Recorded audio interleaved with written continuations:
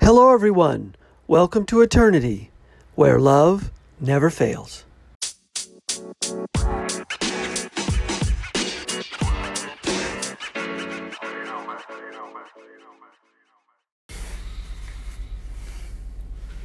Hello, everyone. Thanks for listening. This is the Eternity Bible Study Podcast, where we walk through the Bible together every weekday, Monday through Friday. We're podcasting from here in the United States and in Zambia with a goal to share our thoughts and encourage one another as we read God's Word together, verse by verse. My co-host in Zambia, Matali, and I are both listening to Through the Bible podcast and then sharing our thoughts and encouragement with you. From America to Africa and everywhere else, God is in control. As always, our attribution goes to Through the Bible with Dr. J. Vernon McGee. So if you've ever wanted to try to read the Bible every day, we hope you can join us. We're regular people, just like you, trying to learn more about God and walk in step with His Holy Spirit. So if you have your Bible, feel free to read along, and if not, no problem. We'll try to put it all together for you. So let's get started.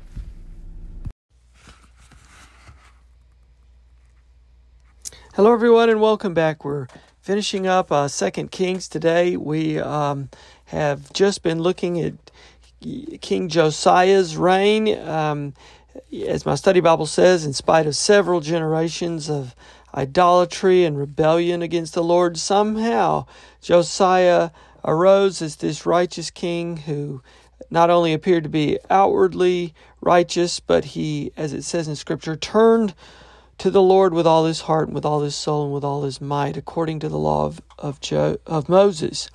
But although he was a righteous king, it was not enough to turn the nation around, to reverse God's wrathful judgment on the nation. The nation now needs to be purged. The northern kingdom has been exiled to Assyria. Now the southern kingdom is going to have to be exiled as well in order for the land to be cleansed, the people to be cleansed. He will leave a remnant, though. We will have this little last remnant of hope for the people to survive. So, verse 28, now the rest of the acts of Josiah and all that he did, are they not written in the books of the Chronicles of the kings of Judah? So, again, a rhetorical question. They are. In his days, Pharaoh Necho, king of Egypt, went up to the king of Assyria to the river Euphrates. Okay, so it looks like Egypt, King Necho is going to fight Assyria. King Joash went to meet him, and Pharaoh Necho killed him at Megiddo. Or Megiddo. McGee says this valley of Megiddo is the same valley as they refer to as the Battle of Armageddon. That's where that battle will be fought one day. It's an interesting historical note there. Verse 30, and his servants carried him, this is King Josiah, dead in a chariot from Megiddo, and brought him to Jerusalem and buried him in his own tomb, and the people of the land took. So Josiah is killed in battle. And McGee says, look, that wasn't his fight. He did a foolish thing. He was a good king, but he did a foolish thing. And that foolish thing was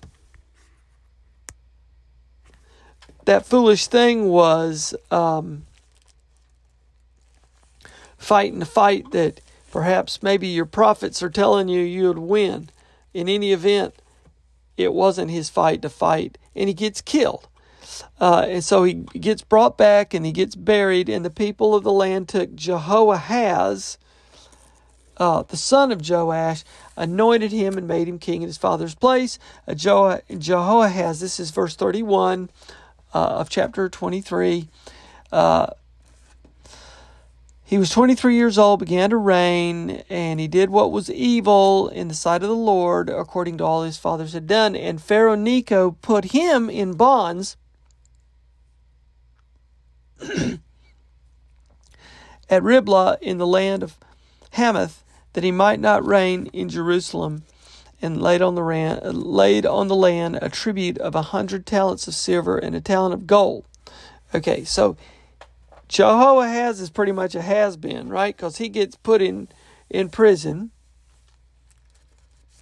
Verse 34, and Pharaoh Necho made Eliakim, the son of Josiah, okay, it looks like his brother, another son of Josiah, king in place of Josiah his father, and changed his name. His name was Eliakim, so his name gets changed to Jehoiakim. And Jehoiakim probably wasn't much better. He takes Jehoahaz, sort of the has-been here, he takes him away. He exiles him, apparently, or takes him away to Egypt, and he died there. And Jehoiakim gave the silver and gold to Pharaoh, but he taxed the land to give money according to the commandment of Pharaoh. Okay, so Jehoahaz has been, we got Jehoiakim now on the throne. And Jehoiakim, down in verse 36, was 25 years old when he began to reign, and he did what was evil in the sight of the Lord. In other words, another bad king. So, Israel's last and only hope was King Josiah, and even he wasn't enough to save this remnant nation. So chapter 24, in the days of Nebuchadnezzar, king of Babylon, came up, and Jehoiakim became his servant for 3 years. And he turned and rebelled. Okay, so he was trying to make a name for himself, and the Lord sent against him bands of the Chaldeans and bands of the Syrians and bands of the Moabites and bands of the Ammonites, and sent them against Judah to destroy it. So look at here. It's not these nations now that Jehoiakim is battling. It's the Lord. The Lord sent these nations now to destroy Judah. Found that fascinating. And this Jehoiakim, as McGee says, he's probably got all these false prophets saying you're going to win. But God's not on your side. So, according to the word of the Lord that he spoke by his servants, the prophets, this is what Isaiah said. He was warning these guys. Verse 3 in chapter 24, surely this came upon Judah at the command of the Lord to remove them out of his sight for the sins of Manasseh, according to all that he had done. So this is the evil king Manasseh. The sins of him haven't left. They have to be paid for. And all for the innocent blood that he had shed. For he filled Jerusalem with innocent blood, and the Lord would not pardon. And now the rest of the deeds of Jehoiakim and all that he did, are they not written in the book of the Chronicles of the Kings of Judah? So Jehoiakim slept with his fathers, and Jehoiachin, his son, reigned in his place. And Jehoiachin is not a good king either. So Jehoiachin was 18 years old when he became king, and he reigned 3 months. Jehoiachin took it on the chin. He didn't even last 3 months. And he did evil in the sight of the Lord. And then down in verse 10, at that time the servants of Nebuchadnezzar, king of Babylon, came up to Jerusalem, and the city was besieged. And Nebuchadnezzar, king of Babylon, came to the city while the servants were besieging it. And Jehoiachin, king of Judah, gave himself up to the king of Babylon. In other words, he surrendered. He didn't want to get killed. And his mother and his servants and his officials.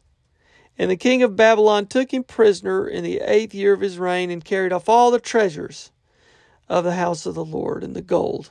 Everything Solomon had gotten. Carried everything away. And my study Bible says nobody remained. He carried away the people, 1,000 captives, all the mighty men of valor, the officials, None remained except the poorest people of the land. And he carried away Jehoiachin to Babylon. So Jehoiachin is now prisoner, takes it on the chin, gives himself up. His mother and king of Babylon just cleans house. And then the king of Babylon made Mattanah, which is Jehoiachin's uncle, king in his place, and changed his name to Zedekiah. Now Zedekiah was 21 years old when he reigned. It's interesting, he's his uncle, but he's 21. And he did evil in the sight of the Lord. And Zedekiah rebelled against the king of Babylon. All right, so he's trying to rebel. And he's probably being told, as McGee says, by false prophets that God's on his side too. God's not on his side. Or maybe he's not even trying to pray to God. He's praying to his false idols. But in any event, God has abandoned this nation already. He's letting Babylon clean house. Now we come to chapter 25. This is the last chapter. And in the 9th year, verse 1, of his reign in the 10th month, on the 10th day of the month, Nebuchadnezzar, king of Babylon, came with all his army against Jerusalem and laid siege to it. Okay, so a very specific timeline here. So the city was besieged until the 11th year of King Zedekiah. So it goes from his 9th year till his 11th year. And on the 9th day of the 4th month of the famine was so severe in the city, there was no food for the people of the land. Then a breach was made in the city, and all the men of war fled by night by the way of the gate between the two walls by the king's garden, and the Chaldeans were around the city, and they went in the direction of the Arabah. But the army of the Chaldeans pursued the king and overtook him in the plains of Jericho, and all his army were scattered from him. And they captured the king and brought him to the king of Babylon. And they passed sentence on him, and they slaughtered the sons of Zedekiah before his eyes, and put out the eyes of Zedekiah, bound him in chains, and took him to Babylon. Zedekiah totally humiliated. A captured king, sentence pronounced on him, sons are killed, so there's no more of his line to live. Puts out his eyes, so he basically is just led to suffer. Okay, so then they burned the house of the Lord, and the king's house, and all the houses of Jerusalem. This is verse 9. And all the army of the Chaldeans who were with the captain of the guard broke down the walls around Jerusalem, and the rest of the people who were left in the city, and the deserters who had deserted to the king of Babylon, together with the rest of the multitude. Nebzaradan, the captain of the guard, carried into exile. But the captain of the guard left some of the poorest of the land to be vine dressers and plowmen. And the pillars of the bronze were in the house of the Lord, and the stands and the bronze sea that were in the house of the Lord. The Chaldeans broke in pieces, carried the bronze to Babylon. They took away the pots, the shovels, the snuffers, the dishes, everything. They cleaned house. And everything of metal they just brought back for the value of the metal.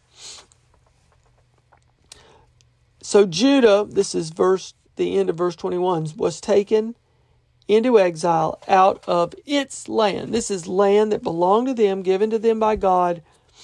They were exiled. And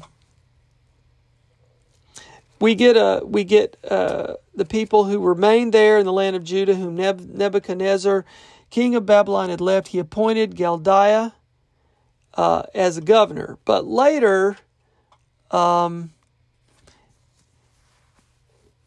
Ishmael came with 10 men and killed Galdiah and put him to death along with the Jews and the Chaldeans who were with him. And then all the people, both small and great, and the captains of the forces arose and went to Egypt, for they were afraid of the Chaldeans. So they didn't want anything about this governor. They wanted to get out of there. So They kill the governor and get out. So it's like there's nobody left. And then now we come to verse 27. And in the 37th year of the exile of Jehoiachin, this is the guy who gave himself up, king of Judah, in the 12th month, on the 27th day of the month, evil Merodach, king of Babylon, in the year that he began to reign, graciously freed Jehoiachin, king of Judah, from prison, and he spoke kindly to him and gave him a seat above the seats of the kings who were with him in Babylon.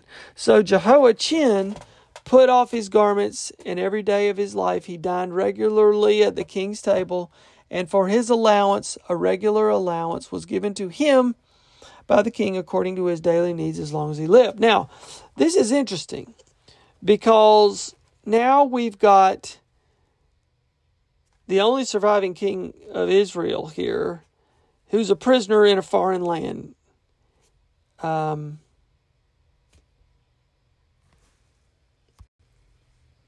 My study Bible says that Nebuchadnezzar's son and successor here releases the Judean king from prison, and it gives some hope that there is still a future for the Davidic line.